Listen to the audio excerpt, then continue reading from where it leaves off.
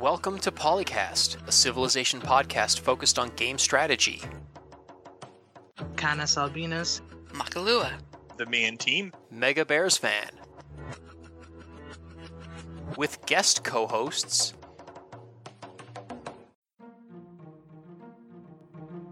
anything we need to know before we start? No, I pretty much covered it with the pants off comment. I just wanted to make sure that was caught on tape, just in case I ever run for office later. No, I take that back. I am a fine role model for all people and should be emulated to the best of your ability. What's this about fascism?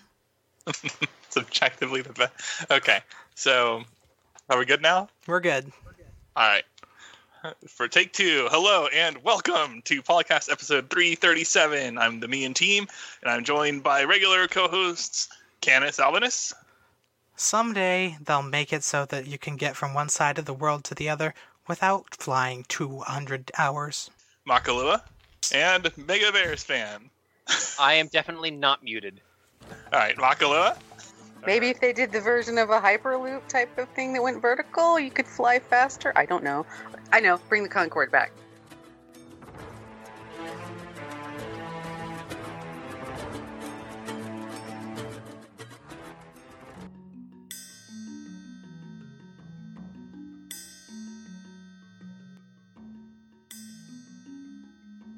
And I think the first topic is mine, isn't it? It is. All right, so modders of Civilization 6 rejoice. There is now a world builder, or maybe the world builder was there all along and they just recently turned it on. Recently, Firaxis released a YouTube video with a stream of them playing around with the new world builder and giving some tutorials on how to do certain things in it. I actually have not watched the entire stream. I just saw bits and pieces of it and read about it online, and then promptly booted the world builder up in game to see how it works myself. All you have to do is just change like one flag in the .ini file and then boot up the game, because it's actually in the game this time, not in the mod tools like it was with Civ 5. This is the simple world builder you're talking about. Oh, yeah. Are there like two versions now? Is that what it is? There is the simple world builder, which is in the main game, and then there's the advanced world builder, which is in the mod tools. I think when I was in the simple world builder in the main game, there was like a button that lets you toggle it to the advanced world builder. Is that still yet a separate thing? I don't know. I've never tried it. Maybe I am wrong, but that's what I thought they said on the stream. Yeah, there was a button that said advanced mode, and I clicked on it, and then there was like a big dialogue prompt thingy saying like this is still in testing or whatever. It might not be entirely stable. And then I was like, okay, let me see what this can do. So maybe there's like an even more super advanced mode in the mod tools, but it's nice that it's in game. So that's cool. It's not as easy to use as Civ 4's, where you just hit, what was it, Control W? Yeah. And you can change everything about the entire game, mid-game. There was a 2-minute video before this was released that was talking about the basic world builder, and the number one thing of advice that Dennis Shirk, who did it, the number one thing he said was, don't make your rivers circular. You will have a bad time. Does that like just break the whole world or something? Apparently it causes problems. That's interesting. But I wanted to make a mode. Yeah, a truly protected city. I guess you'll just have to use coastline for that and suffer the consequences of being coastal. The boom boom from the frigates. Yeah. And the flood from the ocean. Well, not if you put the city on a hill. Then you just might not have any tiles you can mark. Your city itself will probably be okay. You'll literally create Atlantis inadvertently. Yeah, there's your moat. The ocean. Uh-huh. That's what you were going for, right? Actually, that would be extremely difficult to take without, like, naval stuff. You would never take that with land units. I think the implicit thing this live stream was talking about, specifically that it's still in development, was that, hey, because it's still in development, there's still patches coming. Which I know there were a lot of people that were afraid there weren't going to be any more patches. And while I do know that being pushed into a pit in the Tomb of Giants is not a great thing, patches are good. I thought that was a rather amusing moment, personally. It was, but it was still annoying. Well, and especially if you had already played Demon Souls and like you could see that coming from a mile away. Yeah, but you still let it happen because it's awesome. Oh yeah, you just want to see what happens. So it's like, yeah, push me down that pit. Yeah. So anyway, I did not watch the full stream, so I don't know if any of you did, if there's anything else in there that is worth talking about. I didn't get a chance to because I was busy dealing with other issues that popped up, but it looks like it's fairly robust. in terms of features. And then at the very end, they briefly open up the advanced world builder, and it looks like there's things like, in this picture I'm seeing small brush, medium brush, large brush, and all the different textures and all this stuff. And yeah, I played around with it for like 10 or 15 minutes after the announcement, and it does look like it is pretty robust and full-featured, about on par with what was available in Civ 5, more or less. And the good news is you can choose where your natural wonders are, so we can finally see those natural wonders that we never see spawn. I forget which ones those were. There was the Rainbow Mountains that nobody had ever seen or something. Yeah, I think I've only seen those in a screenshot of something. I've never had them generate in a game. They were in the patch notes as two of them had not appeared. It did not appear randomly for some reason. Weird. Huh. What was the other one? I want to say it was... I don't know. I can look it up, because Civ Fanatics has the patch notes posted in sticky thread, and then you click on it, and it's like, oh, wait, this is a resource, so you got to click on the extra link.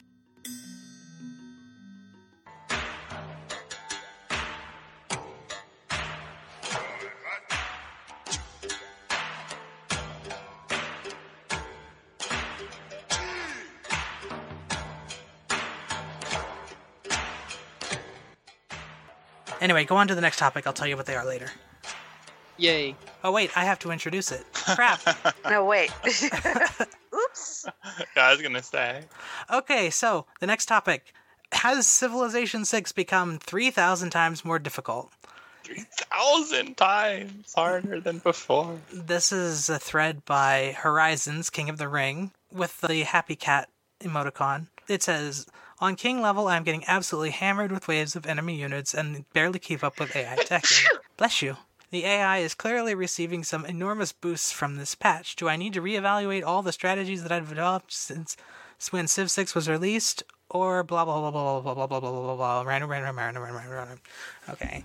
So apparently they come to the conclusion, or the first post says the AI did improve. And I think that is fairly true. And it's technically correct, but I have on at least a couple of occasions gotten owned in medieval wars because the aggressor had pikemen and I still had classical units because of a lack of iron. But I don't know if that's necessarily an AI improvement or just a consequence of the new strategic resource system. And did you make like a serious effort in those games going for crossbows rather than resource dependent units? I had not, no. Yeah, I would imagine like if you do that, you're not going to die in medieval war. Yeah, it was a but surprise it's true. If you don't, war, then you could die. Yeah, I had not been focusing on military because I had peaceful relations and trade routes with everyone, and then all of a sudden Hungary decided, yeah, no, your stuff belongs to me. And I was like, oh, okay, well, whatever. Yeah, like I saw he had pikemen, and I didn't feel threatened because they were pikemen. But then I was like, oh crap, those are pikemen. You don't normally respect those, but yeah, I guess if you're like a full era behind, they can matter. Yeah, and if you haven't built walls everywhere, they can hit a city pretty hard. Yeah, they sure can. He did not need any siege weapons at all, and he was punishing my cities pretty thoroughly. But I think 3,000 times more difficult might be a little tiny bit hyperbolic. I think that's how it always goes. Well, that was to get everybody's attention and go, hey, this is difficult. But it is noted, I think original poster said it, and I think a couple other may have. It's also playing peaceful is harder. Yeah, it says the AI seems to be a lot more aggressive early. Somebody's going to have to get smacked down. I don't feel like that's new, but yeah. Maybe it is on real difficulties. Because on like even early on, like even before the first expansion, on duty, the AI would attack you pretty fast. I think making the AIs a lot more aggressive, especially early, would be pretty much necessary considering that they removed the warmonger mechanic. So there's no reason to not be aggressive now. Well, you get some pretty big negatives to Diplo, like even for warmongering and such, right? So it's not like there's no negative. It's just you get the grievances with the one civ that you're picking on and maybe with their friends or allies, but they're temporary, and I feel like it's a lot easier to work around grievances than it was the permanent you are now a warmonger forever because you conquered one civ thing. Yeah, I guess I just kill everything anyway, so it doesn't feel different, but yeah, you're probably right. Like I am noticing that I'm not having those frustrating situations where another AI declares a surprise war on me and then I actually like turn the tables and capture a couple of their cities and their capital, and now suddenly I'm a warmonger for the rest of the game because I fought and won a defensive war. I'm not seeing those sorts of things happen anymore, and that's really nice. Yeah. The two missing natural wonders were the Zhangyi Dangsaya and the Mount Raimara. Raima. I don't know how to pronounce that. Yeah, I butcher relatively easy pronunciations, so I would call it Roraima, now that I'm not stammering over myself. good enough for me. I'm not going to say it's accurate because I don't know, but Doesn't have to be accurate, it just has to be passable. depends who you ask. Well, it depends who you ask whether it's passable. Well, I'm not going to be mad if somebody calls the Great Lakes the Groot Lukes, so... Groot. And anyway, to answer the question, I do not feel like Civ 6 is in general too difficult. It is winnable on every difficulty by by at least some players. Well, I think the actual topic isn't that the game is too difficult, it's just that is it more difficult? Yeah, I know, but I'm just saying, because of the way the thread is titled, like the first thing that comes to mind is just no, it isn't. Yeah. But like you could make a case, and some people try to make a case for some games. I don't usually agree with it because games are made for people to beat them, and they generally get a substantial portion of people who do. But some games are a lot harder.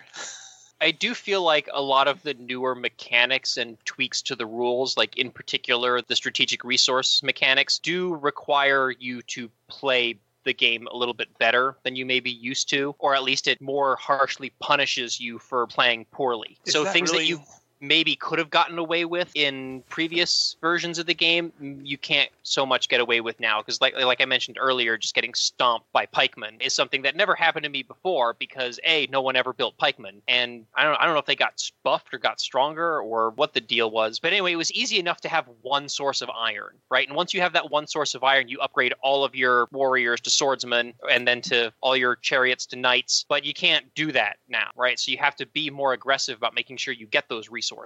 And if you're not doing that, then you are going to be at a handicap when the AI does inevitably declare war on you, and you still have archers and warriors, or, crossbowmen, and they're rolling on you with knights and pikes and musketmen or whatever. Although keep in mind, if you're resource sparse, you can go Black Marketeer for Magnus and play the encampment game a little bit, and it's still going to slow you down a bit, but you can definitely get stuff out. True, but you have to start that a long time ahead, because that's like one of Magnus's last promotions, right? It's one of his last tiers, so you'd have to... Yeah, you'd have to recognize you don't have iron, but by medieval, you probably could, if you're teching decently. Yeah, I think by the medieval era, you could definitely have that promotion, but if you took like any other governor, right, or you took the different path for his promotions, then maybe you don't have enough governor promotions available to get to there when you need it. But you probably know you're low on iron or don't have iron before that, and if you don't have iron, I would just go crossbows. You don't really have a choice. Crossbows and pikes. I kind of feel like if you don't know that you don't have iron in time, then you're not playing right, because I would figure that bronze working is kind of an important tech to get pretty early. Yeah, I feel like it's much more important now than it used to be. Yeah,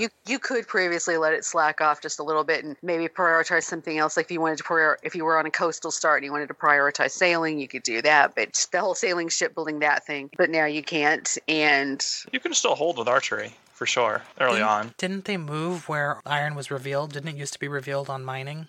No, I think it was always bronze working. It was, I'm pretty sure it was always. I know. You used to always be able to see horses. That was they made it so that I think you now need animal husbandry to see. That's horses. what it was. Okay. Which is kind of silly, but whatever. It's not a big deal. What is this big thing running around? Oh no, it's a horse. Yeah, I'm assuming that because you're not eating horses, that until you actually learn how to domesticate them and ride them, you just don't think that would be a valuable resource. And then you're like, oh wait, we could ride these things, and now it's like, oh, let's go find them. But conversely, we can see elephants before that because their horns are pretty.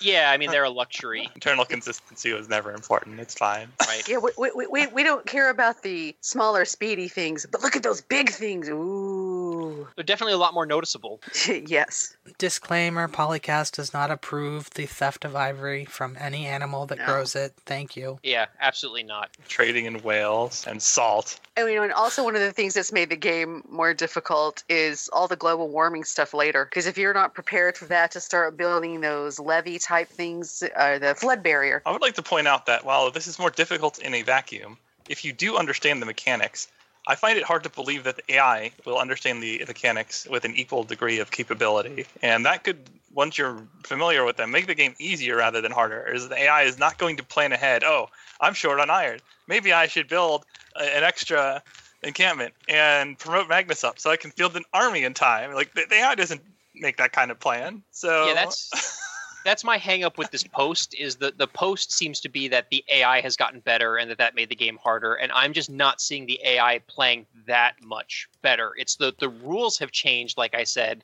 that I feel more strictly punish bad play and give the AI some advantages because, all the AI handicaps mean the AI doesn't play badly in that way. But I don't feel like the AI is using its units better or building a better composition of armies or better city placement. Like, I haven't seen those sorts of things that would be indicative to me of better AI play. I just feel like, if I'm not playing well, I'm getting punished for it, which is good. I like that. Then again, we did have that PolyCast topic about the AI not using watches properly, and then the very next week we had a Turncast player get wrecked by watches. So yeah, it's like it's learned they've managed to figure out workarounds for the AI to learn how to use certain things. But then when you get to some of the newer mechanics, like the global warming, the AI is basically drowning itself because it just wants to keep producing all the units and because we noticed this in a couple of other games that the AI was building like coal plants or even oil plants in every city, when if you build one, the power output could cover a couple of cities within 6 hexes. Whereas a human would selectively place like a coal plant or even the nuclear plant to power 2 or 3 cities. They would just spam it out to all the cities and then spam the global warming. And this is where you have these games where they've let the AI run on by itself, an all AI game, and half the planet's drowned. Yeah, I think they just have the flavor for production, and that's all they look at. And then they're just like, oh, build a power plant. There's no consequences here. Yeah, so maybe one of the funny things is they finally got the AIs to use the rise and fall mechanics correctly. So now we just have to wait for the 3rd expansion so the AI can learn how to use the Gathering Storm mechanics. Or a heck of a lot of patches for that. Yeah. Yikes. But then again, AI programming is hard, so... Having stuck my nose into the world of trying to program an AI, it is pretty difficult. Yeah. I mean, some people will tell you it's not that hard, but those are people who do machine learning in the military, so... Yeah, and have access to, like, supercomputers and stuff. And 20 years of experience doing it. Well, if you're a genius, it probably is relatively easier.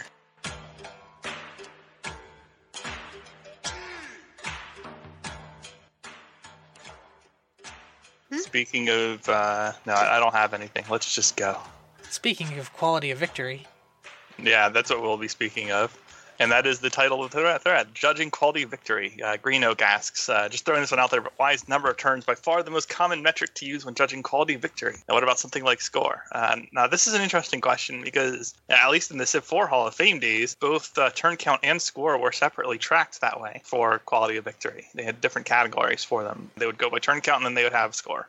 But unfortunately, ever since Civ 4, the way Civ has calculated score as a metric has been a pretty bad indicator of how you're doing and is kind of janky to try to optimize for. Like, it's not really... Like, it was even questionably predictive of winning in the Civ 4 days, but it was much more predictive than it has been ever since. So it's never been a great metric, although players like Wasted Time put a lot of effort into optimizing it in Civ 4 and got some incredible results, enormous scores.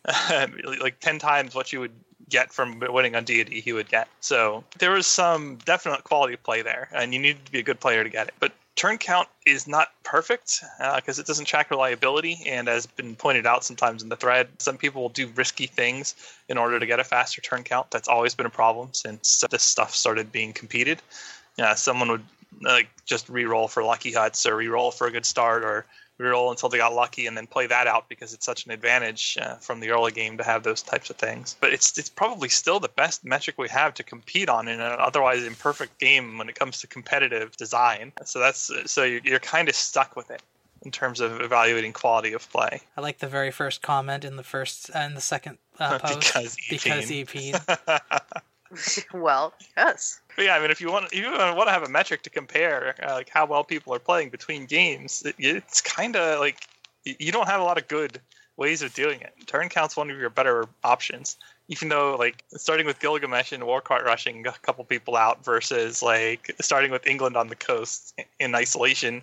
Like even if you play significantly better in the second one, you're probably not going to have as smooth of a curve. But whatever. Well, I mean, there's only so much you can do. All these game victories are victims of the survivor bias. I mean, you never report the 25 games you lost. Well, that's true as well. Although a lot of times, once people are like actually competitive for Hall of Fame, they're not losing a lot. They're just giving up when they know they're not going to get a competitive time. That still counts as a loss. Cough, cough. There's also the question. Not really. You're just leaving the game. You can come back and beat it. There's also the question of whether or not it's accounting for save scumming. Oh, that's true. That was definitely single player is another thing that you would do.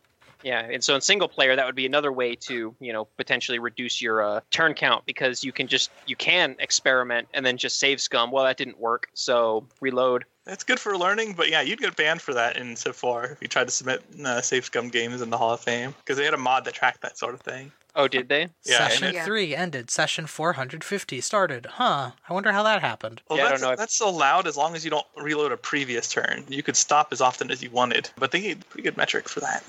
That's not just, it's still banned in the newer games, but I don't think the enforcement of it is quite as strong. As far as I know, there aren't even any Hall of Fame games in Civ 6. Yeah. Something about the infrastructure not being available yet, like the SDK for dealing with that kind of information is hidden. I could probably find that out pretty quickly, because there is a Civ 6 Hall of Fame thread. Hall of Fame discussion. The last post was 2 months ago. There's no save game parser. As people point out, there's no scaling for score, so you would just play a huge map on Civ 6 and get a bunch of cities and wonders and crap, whatever counts towards it. I don't even remember what counts towards score anymore. One thing that I thought about when Rise and Fall first came out was the possibility of substituting cumulative era score for the regular score, and if that would actually be a better metric of how well you were playing. Even then, is it really predictive? Probably not. If we're going to bother making a score ranking, I would like it to be predictive of how strong the Civ actually is in game and how likely that Civ is to win. Those things should correlate. It shouldn't be. Because there's some of the inspiration type things you could pick, or dedications you can pick, where you could farm the era score really hard if you wanted. And that's not a reflection of how well you were doing in the game. And especially things like barbarians, because every time you take a barbarian encampment, you get era score, so you can definitely farm stuff like that. It was just something that I thought about when it first came out, because I was also thinking about things like, could era score be an actual direct path to victory? Could there be an era score victory in this game where you get a certain threshold of accumulated era score and you win? That would be hard to do well. Yeah, that's what I thought too. That would be hard to do well. Why? Well, because reasons. I don't know. Because it's the same problem with all the other what I like to call pseudo victory conditions. It's only a partial troll to do that, to call them that. Because ultimately, if you die, you lose, and that's always on the table until someone actually achieves a victory condition. Which means if you conquer everybody but one person's remaining capital and just pillage it, you can win any victory condition you want, except for religion if you didn't found one. So you can make a case that religion is maybe slightly harder, and that's it. Otherwise, military dominates. It still dominates in Gathering Storm. There's nothing that changes that reality. So if someone's leading an era score, it prompts a dog pile. And again, if it's otherwise not predictive of victory, how are your opponents counterplaying it? It's just going to be attacking you. It would be like you're cutting your quality of play otherwise to try to pursue this victory, which would be really odd because you kind of want your Civ in the golden era from a historical perspective. Or everybody is just making victory progress towards this victory just by playing normally because you're trying to play well. I just don't see how it fits in as a victory condition. So one of those sounds interesting on paper, but when you think about how you're going to implement that and what that means, it's kind of maybe not. It's just hard to, when you have a game that requires people to be alive to win, suddenly killing them becomes a viable option that becomes overpowering. Yeah. Because all the other victory conditions, if they require you to do a certain thing while alive, you can just easily destroy them by not letting them live. Yeah, that while alive is a pretty significant constraint, yes. I don't know if there's a way to deal with that in a way that currently exists in the framework of games. Yeah, I mean, hypothetically, you could maybe have some system where, even an eliminated civilization's culture continues to be influential. So kind of like all throughout medieval Europe, the culture of Rome was still highly influential. And then you could have some mechanic where maybe that could trigger a culture victory for a civ that's been eliminated, hypothetically. That sounds The problem is, if you've been eliminated, you're still dead. But you still built the most influential culture in the history of the world, even though you're no longer around to, enjoy it. Is that going to count for a victory, though? That's kind of... I'm just saying that hypothetically. That's a hypothetical. That's tough to Well, actually put in a game, though. Is what I'm getting Yeah, at. it would be. I was going to say, if I'm the most influential culture in the classical era and I get booted out of the game, how's that going to help me win it in the end? And how is that really more influential then? Like the legacy of your previous, like if somebody had culture from medieval on, how come theirs isn't the most influential? Yeah, Considering they're still around. Considering your production of all those things starts spiking the further on in the game you go as well. Yeah. Oh yeah, it would be a completely different game. I'm just saying that's a hypothetical that I could think of off the top of my head. I'm not saying it's a good idea. It's an It's an interesting. idea. It's not a bad idea. The problem Yeah, is, how would you implement it in a way that gives the person who has died a way to remain in the game, such that, like, there would have to be some form of leadership that is not on the government level. Yeah. Like some sort of a papal state situation where you may not be in charge of a large kingdom, but you are in charge of a large culture. Right. And that would be a massive complication of the Civ formula, such that EU4 in its current state would look simple. There was an old DOS game based on The Prince, the book, that did this decently, and it was very different from Civ because you were playing in Venice as one of the patricians there, but you could get yourself voted pope by bribing enough cardinals, or you could become the doge, and then you were expected to do stuff. But there was only one victory condition, and that was to have the highest score accumulated by the time the game ended. So all these things you could do would contribute to your score, but it's not like you could completely remove a patrician. So they would just suck until the end of the game if you were really dominating them, and you were both the Pope and the Doge, and lots of other stuff too. But also you got points for conquering other cities and forcing trade open, or you could keep it for yourself to get money to do the bribes and such. But then you wouldn't get as much contribution towards score, but you would have a crushing trade advantage if you were the only one who had open ports in that city. So that's the way you could go and Civ. So the problem is, how do you square with the military conquest? It comes back to that because, for whatever they want to say, it's always been a dominant piece of the Civ experience. Yeah, the other hypothetical that I could maybe come up with to address that would be maybe if you're conquered, you become the leader of like some kind of underground resistance movement and actually have an opportunity to overthrow the Civ that conquered you and, liberate yourself. You are the But rebels.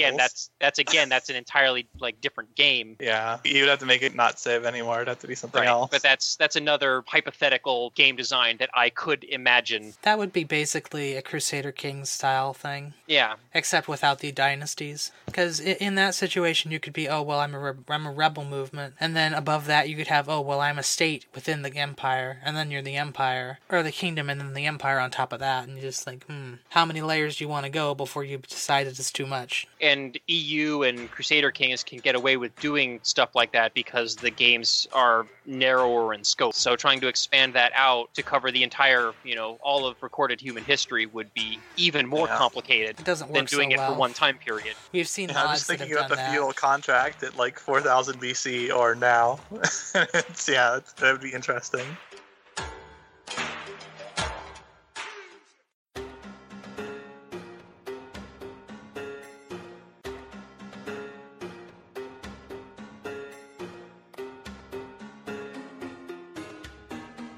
Now we've had one of Dan's old favorites come back, a top 10 list. 2 of them, This- actually.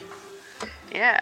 This was Asperus the Science, top 10 science civs in Gathering Storm, post the patch, and he's revised it as well a little bit. So he had gotten inspired from user CCow1 Genus post back in Rise and Fall, where he made top 10 lists for the victory type, so he decided he'd try it himself. Let me see. I'm trying to figure out, should I start at 10 and go back up? That'd probably be the best plan. Anyway, the first one, the number 10 one, was Aztecs. Last and newest entry on the list. They can use builder charges to rush districts, especially since the cost of districts increases as eras progress. They can build campuses and spaceports quicker than any other civ in the game, and you pair this with the Ancestral Hall, and any new city you found gets a builder, so you can just rush the district really fast. That Eagle Warrior also being incredibly strong, get more cities more quickly, and then you're getting more builders, but anytime you defeat an enemy unit, so here, let's build some more districts, let's build some more campuses. And that should not be discounted. The fast start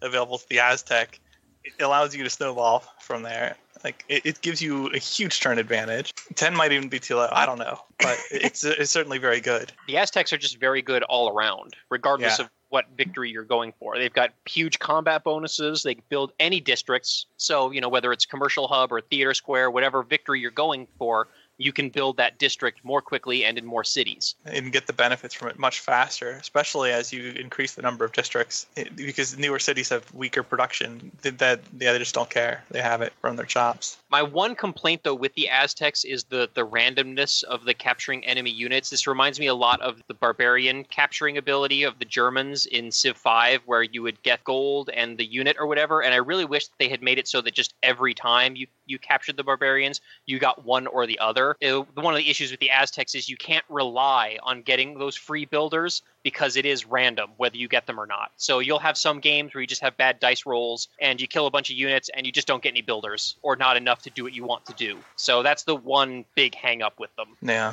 even then they're amazing. Yeah, and they also get the 2 extra amenities with each luxury, so you can have bigger cities and have more people working in them and spread more and go wider and wider and wider, So you can snowball their science quite easily. And it's fun to get rushed by them on high difficulties. Is this the Dwarf Fortress definition of fun? Yes, it is the Dwarf Fortress definition. Okay, double fun. exclamation points around the whole thing. Gotcha. Yes. The Mian team has begun to act strangely. Wait, only begun? Just now? Well, relative to the usual. It's my baseline, not normal people baseline. Well, you were wearing I pants understand. when the call started. Yeah, that's Yeah, very it is typical. unusual. What's with the pants? Yeah. Right, number 9 was Japan. He said be prepared that Japan was going to be in a lot of these lists, he goes. But he's saying that they're one of the most versatile ones. What provides their science adjacency? Because thanks to the Meiji Restoration, you can rack up some ridiculous adjacencies in the game later from districts. Government plazas and city centers count too. The downside of that is it's harder to get the adjacency on the campus because you've got that compromise between trying to put it up against rainforest or mountains and then trying to build around it. So you're going to have to think that one out. And he was pointing out, you also have to pack your cities close together to get the most out of this. The Samurai domination win because they always fight at full health. You can take the cities and, more cities, more science. They're more of a despite being good, they're more of a jack of all trades as opposed to specifically science, he's saying. But if you want to focus science, you can do it easily and try to use that adjacency. It's always nice to be able to make all of your tiles adjacent districts, because then you kind of don't even need tiles or tile improvements except for resources. And I would even say that science might be one of the weaker ones for Japan because of the fact that you would have to chop all of those rainforests in order to build other districts to get the adjacencies. Yeah, that's why getting the campus one is the harder one. You could probably get a couple more districts adjacent to it without, like say if you've built it into a little C shape of mountains, you might have 2 slots in front of it for putting 2 more districts to up its adjacency. But if you wanted to try to surround it, there's no way. You'd have a very plain campus district, and I don't know the numbers to whether the adjacency bonus of, like, if you put the campus right next to your city and then surrounded it with all your other districts, if that would still work. Well, I haven't played as Japan yet, so I don't know. Is the bonus +1 per adjacent district? Because if so, that's better than the +1/2 that you get from rainforest. So it would be better to chop the rainforest and build districts than to leave the rainforests. Civilization.wikia.com. Yep. Districts gain +1 bonus of their resource per adjacent district instead of +1/2. So that would be better than surrounding the campus with rainforests. I think the rainforest adjacency is you just get +1 for every 2 rainforests. Is the mountain +1 flat or still +1/2? The mountain is +1, so it's better to put it next to mountains and then surround it with districts than it would be to put it next to a mountain and surround it with rainforest. Okay, so you could get 2 or 3 mountain tiles and still get a good bonus to that adjacency, and then the rest of the district's going to be the other half of the circle around it. Right. You just would want to make sure that if you are going to have rainforest adjacent to it, you have an even number of rainforest adjacent, because I don't think it gives you the credit for the half point. So it's not +1/2. It's actually, I think the way it's actually implemented is it's +1 for every 2 rainforests. Yeah, I think. I'm not sure though. +1/2 rounded down. Yeah, so if you only have 1 rainforest next to your campus, I don't think you get anything. Like, it's not even something where it's like every other turn you get +1. It's just rounded down to 0. Yeah, it's rounded to oblivion, yes. So 2 rainforests or bust. Or in the case of Japan, a district. In the case of Japan, all your districts and maybe a couple of mountains if you got space in the right map. Speaking of mountains. Yeah, the Inca, which has been a lot of people's favorite citizens of late. A mountain start base ensures that no matter what, you're going to get some places that with decent adjacencies for campuses. And with the terrace farm and bonus to food production, they can make really tall cities. So somebody posted from a while ago, unfortunately didn't link, where somebody got an Inca city to over 60 plus population. And yeah, imagine that with the rationalism civic, which gives you that plus extra science per the population. And you put Pingala in the same city and it's just like, would be absolutely ridiculous. You know, and the fact that they can work the mountain tiles because it makes settling easier, and that's about it for the Inca on that. But That's all I they would also need. add that the fact that the Inca have that early tunnel equivalent, the road, that mountain road or whatever it's, I can't remember what it's called. I think it's some weird word that I can't pronounce. But they've got that mountain road thing that's the equivalent of the tunnels, which means that even if you do spawn like right along like a massive range of mountains, you can still get through it. So from the military and conquest standpoint, it's not going to block your units, which is a huge advantage to have early in the game because your cities are protected, but you can still get out and go after the other players without having to spend 20 turns walking around the mountain range. And that should not be understated because Civ 6 really does like to generate long, snaky mountain ranges on a lot of its map types. And they can be a real pain to have to navigate early in the game because you just can't go through them at all. Which I really do wish that Civ 6 had like a mountain pass tile that would appear in some of those ranges that actually would be passable, or maybe something like the Civ 5 Carthage unit where you lose 50 hit points if you end your turn on it. oh, like as an extra tile and during the terrain generation when it's doing the mountains. Yeah, just to throw a couple of those in those large ranges just so that it's possible to get through even if it's risky. Because, yeah, a lot of games where I've played a lot of games where just the mountains are annoyingly long ranges. It's like, ugh, you know, I got to walk. And with 1 unit per tile, you know, there's just so much of the micromanagement with the moving units. Like, no, please don't put so many obstacles on the map. Some games you get the Andes and you can sort of navigate around it. Some games you get the Himalaya. Yeah, but with the Inca, you just ignore all that. What mountains? Yeah, it's really nice. The couple games I've played with the Inca, I've been like, oh, this is amazing. I love this ability. So the name of this road tunnel is QHAPAQ N tilde AN, which I'm going to pronounce as Kaphak-Nan, which I'm sure is wrong, but I'm American. Yeah, I do not know how to pronounce Incan words. That's for sure. I do not know anything about pre-Columbian American languages. So right, and I'm not even going to pretend to. I'm just going to tell you that it means Andean road system. Yep, so as long as you can get one builder over to the other side of those mountains, you can build that tunnel thing through it. And now it's as if there are no mountains. Well, it's also like there's teleporters. Yeah, that's right too. So again, if you've got that massive mountain range, you can actually move a unit from like the one end of the mountain range to the other end of the mountain range, not across the mountain range, but like imagine moving from what's the southern end of the Rockies? Does that go all the way down to like Arizona? I don't think it does, right? Well, the mountain range goes all the way down to the end of the end of the Andes. Oh, is that technically okay? Cool. Like, it's not really the Rocky Mountains, because the Rocky Mountains are technically a line of mountains that exist at the very start of the Western Mountains in the U.S., but the Rocky Mountains in general represent the entire Western Mountain thing, which goes all the way from Alaska to Patagonia. So right, but again, the point is that the way that the tunnels work in Civ 6, they're like a teleporter. You can go straight from like Arizona to the Northwest Territories in Canada in one turn. You would be able to go from Mount McKinley or Denali, depending on what your political stance is, all the way down to Santiago de Chile. In one turn. Screw airplanes. Because reasons. And it used to be you could do it with boats, but not anymore. Oh, did they patch that out? They did patch that out. Yeah. So no more 20-tile long canals? No more 20-tile long mountains that you can sail battleships over. It's unfortunate.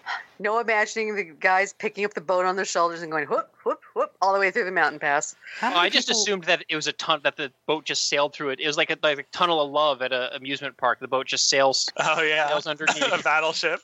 Yeah. Doing that. It's amazing. I think people don't realize just how big a World War II era battleship really was. That's what makes it awesome to Yeah, picture. they're huge. Sailing that thing sailing under the water in a mountain in a tunnel of lava.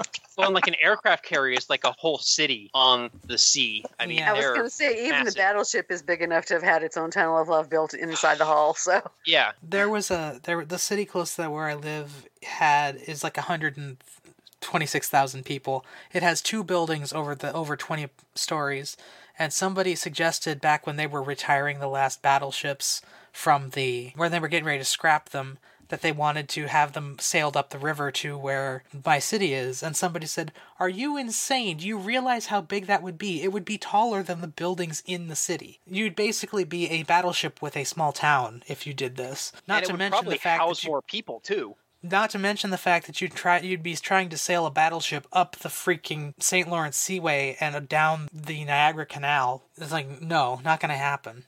I don't think you can even do that with a Liberty ship. They are big boats. and you like them and you cannot lie. Oh dear.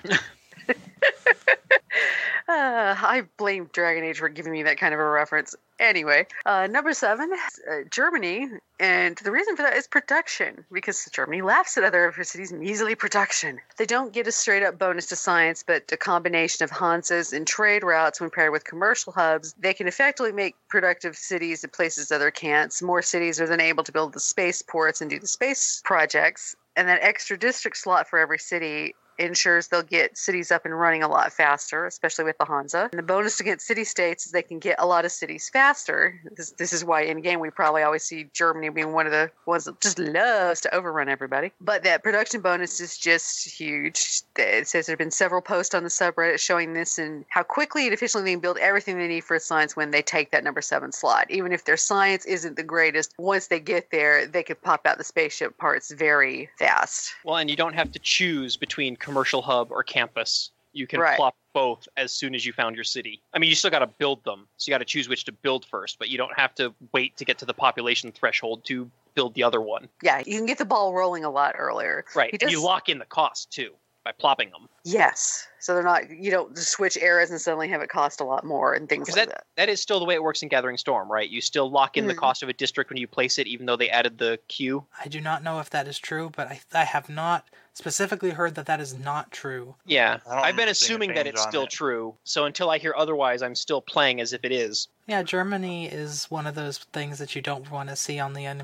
your enemies list because they can just bury you with all kinds of stuff. Their units might be slightly behind, but if they bury them with a ton of it, or it's later in the game and they're burying you with armies and corps of it, yeah, you're in trouble. Who wins, can one make tank armies or and 50 cores, too. cuirassiers? Yeah, exactly. And so far, I think all the civs we've gone for are just very good all-around civs. I think now we're going to start to get into the civs that more specialize in science. I don't know. Number 6 is the Netherlands. Yeah, he says it's a new entry on the list after having some people comment to me about their effectiveness.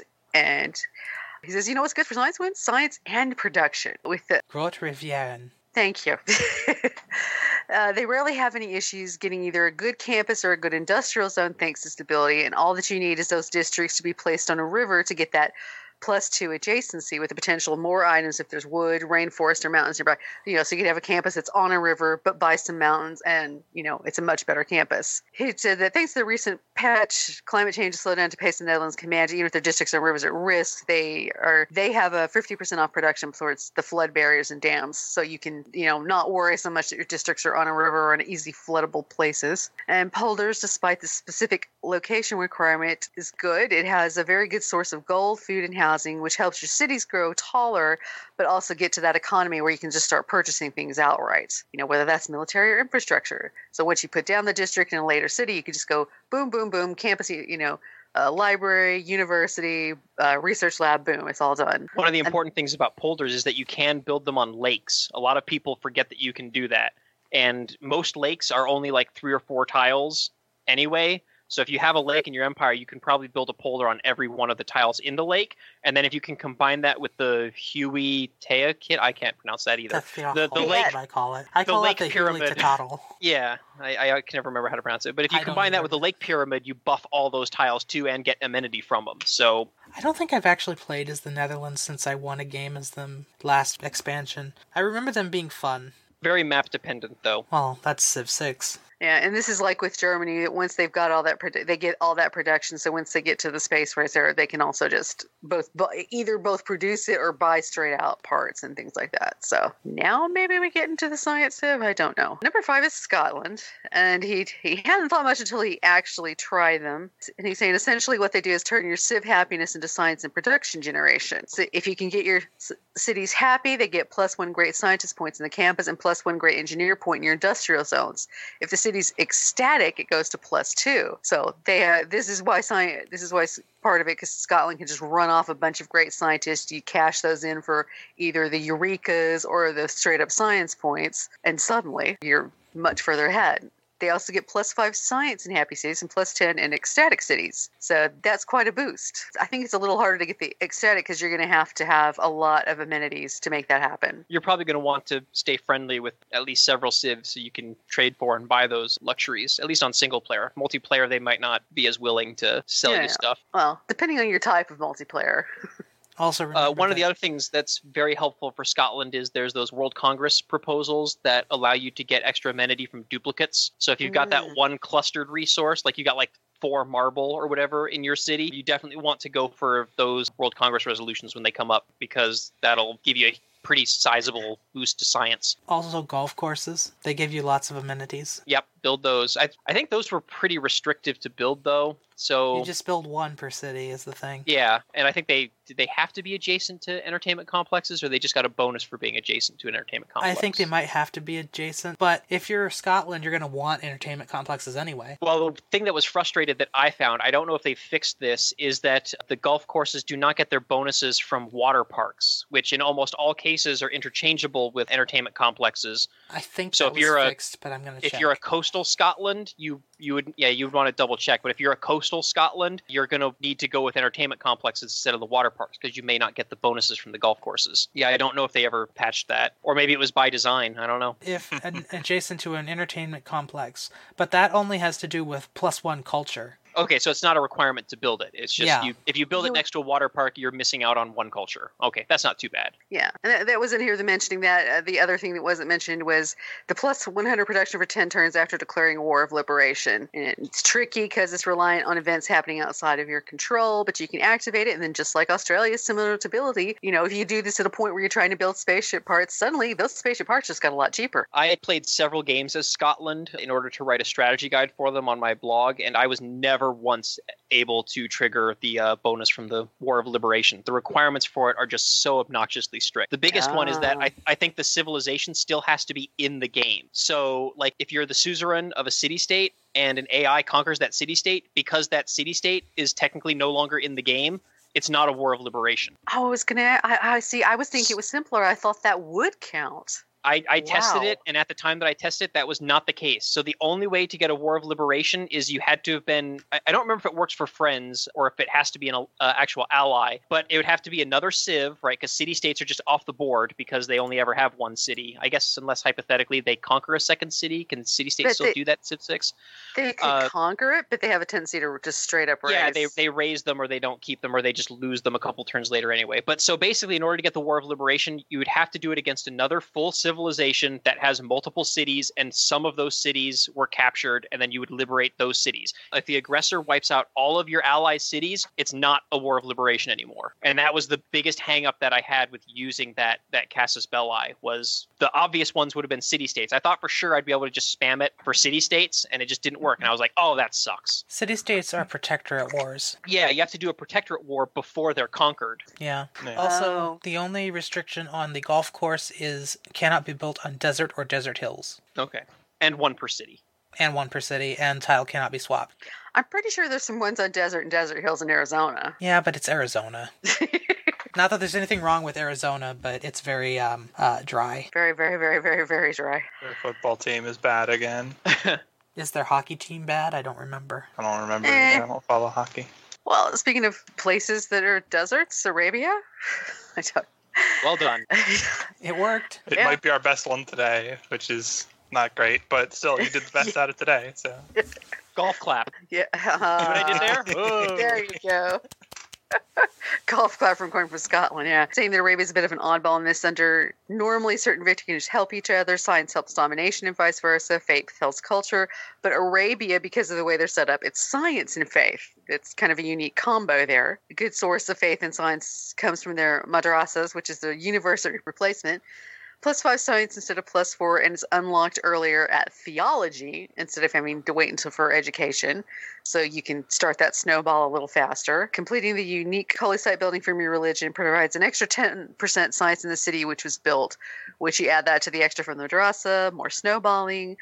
Also get +1 science from each foreign city converted to their religion. So this is where the faith part really kicks in, because you could do what the AI does and spam missionaries and stuff out and start spreading it everywhere. And there are also selections you can make building your religion where you're also going to enhance your science as well. So you could build a totally science-focused religion type and then be spreading that at the same time. Is there a religion building that produces science? Because there's one for like everything else. I think it's the stupa. No, the stupa is amenities. I believe that's the Wat. That is Yes. the That makes sense. Yeah. So if you make that as your unique holy building, so then you're adding even more science on top of the science that you're already getting the bonus from, and you give us a way to combine the faith and the science together and snowball it a little bit. I mean, they are guaranteed the last religion, so it gives you a little bit of freedom there to produce generating the science first and do the religion later, unless you want to pick up things like the Watt, because I think that's one that tends to go quickly. Yeah, that and Jesuit education would be another belief you would probably want to get. Because then you could you could faith buy in some of your stuff in your districts, which would also, help you snowball that faster. Yeah, and the Last Prophet is one of the abilities that has always frustrated me because the AI never actually plays Arabia and recognizes that it has that ability. The AI always builds holy sites as Arabia, always builds holy sites first and gets that profit, even though they could just wait. And it's always like, oh, come on. Watt being a science building makes sense because the literal translation of Watt is school. Yeah. Yeah. If you're going to pick one, that one definitely makes sense. But 3, Sumeria. I mean, which he says is more famous for the militaristic approach they have to winning, but for science, that's no different. More cities means the more cities, science. Yeah, it's the same point I made with the Aztec at the start of this list, basically. Also, ziggurats give science. Oh, sorry. Yeah, we're I'll get that in a second. The Warcourt. Anyway, being one of the best he says the best, but the unique unit in the game. You get a few of those out, you conquer a lot of your neighbors and city-states, and then you just let all the massive number of cities contribute to your science building once those become obsolete. War carts also get tribal villages from clearing barb cants, so you have a chance to score some extra science that way, or even Eurekas. And I assume that works even if ancient or tribal villages are disabled in the game settings, right? I don't know. I've never tried that. So I'd assume you'd still get that because that's the Civ ability. So as long as barbarians are not disabled, you are pretty much guaranteed to be able to get at least a few of those. Huh. That might have to be force scienced at some point to see. And speaking of the ziggurats that Candace pointed out, it's a very early source of science, and you can build them anywhere. This isn't a building that's limited to the campus. If you've got a vast flat desert area with no rivers around that you're not going to use for much else, just spam ziggurats across it. One of the other things that I found about the ziggurat when I was playing as Sumeria is that because it's a tile improvement that you work and not a district or a building, it means that you can control how much science you're outputting. So if you start to tech too fast and your tech is outpacing your production, you can, unlike with districts or buildings, you can actually rein it back a little bit and be like, all right, no, I don't need to go to the next era and then get more expensive units and then not be able to build the cheaper units because I don't have the production for it. You can actually, just stop working those tiles and be like, I got to let my production catch up a bit first, which was very nice. I think Sumeria was the one that Sula used when he did the no specialty district deity space line. So yeah, they're pretty significant. Yeah, you can skip campuses altogether and just build all the other things and just work ziggurats. It's obviously not optimal as a challenge game, but how do you do no specialist districts as a science win because you need a spaceport? They don't it's not count a specialty district, is it? Yeah. But it's literally the most specialized district because it's only for winning the game. I think that's not the game defined it, though. Yeah, same with specialist district is technically, I think, only the districts where you can assign a specialist to work in them. So aqueducts, entertainment complexes, might not be. I'm not actually sure about those. So aqueducts, dams, entertainment complexes, I think aerodromes are not considered a specialty district, and of course spaceports. And yeah, you kind of do need the spaceport to win the space victory, so Right. it would kill the challenge if you couldn't build one. I just thought it was an interesting concept because you were like completely ignoring something the game very much intended you to interact with a lot. Yeah, that's like the centerpiece of the whole game's design is the districts. Yeah. Apparently, a specialty district is a district that is not constrained by population, and that means spaceports, aqueducts, and neighborhoods count. What? That's what it says on the Civ Wikia. That does not sound correct. That sounds kind of like the opposite of what we were talking about. What? Yeah. The only non-specialty districts. Did I say specialty districts? Yeah, you said specialty districts. Okay, the non-specialty districts. Okay. I got that wrong. Sorry. Okay.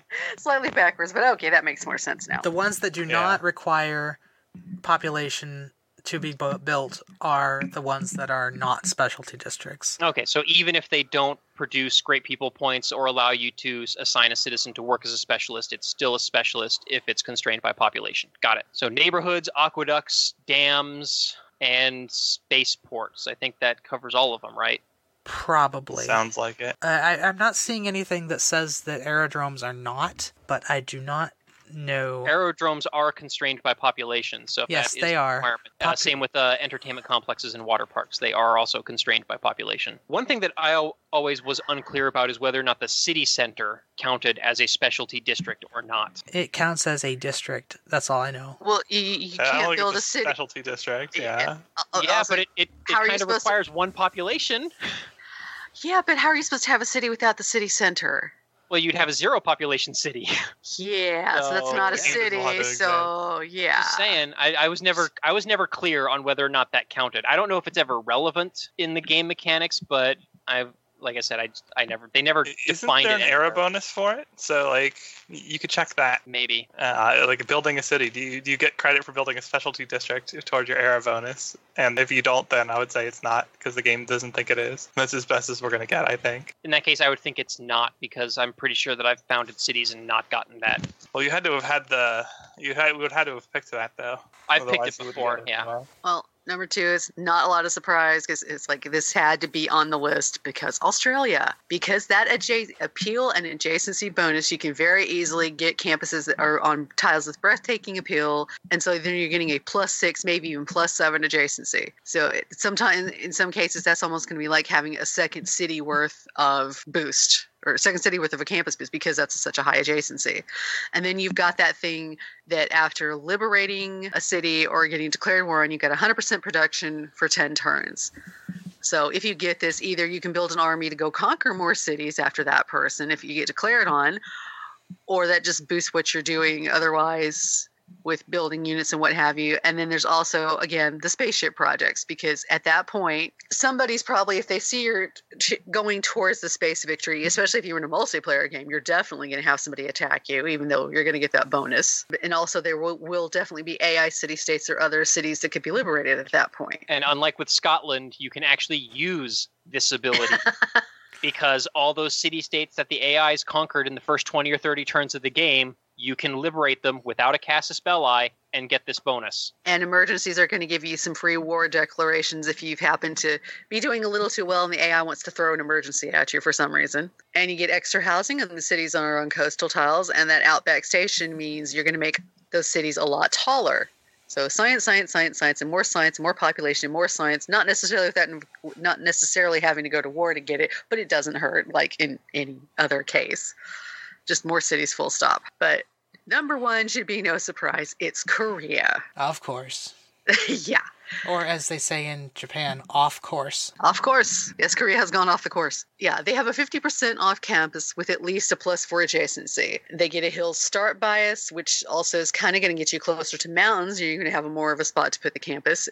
But they're also going to have plenty of production. Their governors give extra science. It's 3%, which may not seem like a lot initially, but later on that 3% is, as it accumulates over time and the more governors you're using, you're going to have that it's like 3% each governor, if I remember right. So the more governors you use, the more percent you're getting, and suddenly you've got a bigger science boost. And their farms give extra food when they're adjacent to their special campus district. And their mines give extra science in the same way. So you can put that campus out there, surround it with some farms and mines, and you're getting even more production and even more people to snowball that science even further. So basically, they're the best, and nobody even comes close. Australia can. That's why they're number 2. It's like a close 1 and 2, but Korea is always going to be ahead because of the base of that campus. Because while it's cheaper, the Australian campuses could have more adjacency bonus. Very true. And Australia, if you are getting those liberating cities, you're going to have plus 100% production for large chunks of the game if you're able to chain a bunch of city liberations together. So you let one runaway civ steamroll over another civ, and then just liberate their cities one by one every 10 turns, and you can run that 100% production for a long time with Australia, which means you're building all your libraries and universities and all that stuff a lot faster. Yeah, you could even get that war jack production and go, well, I've got an army to defend myself. Let me just go build some more campus things and stuff over here. Right. Call in today. In North America, the number is 301-637-7659. That's 301-637-POLY. In Europe, 44121-288-7659. That's 44121-288-POLY. The only thing worse than being talked about is not being talked about. For more information on PolyCast, our sibling shows, Or about PolyCast in general, log on to the series' official website at thepolycast.net.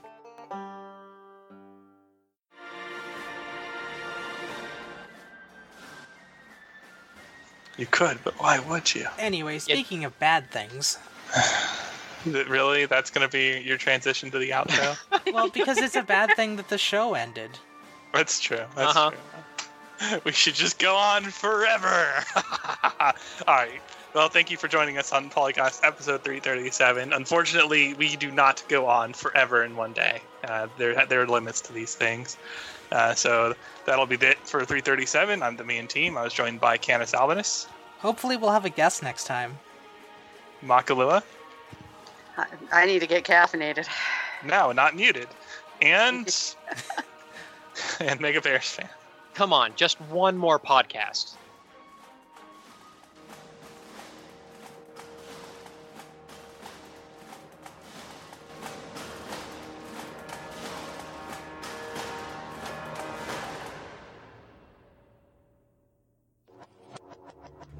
Record date May 4th, 2019. Civilization 4, 5, Beyond Earth, and 6 sound clips copyright Take-Two Interactive. Copyright The PolyCast at thepolycast.net.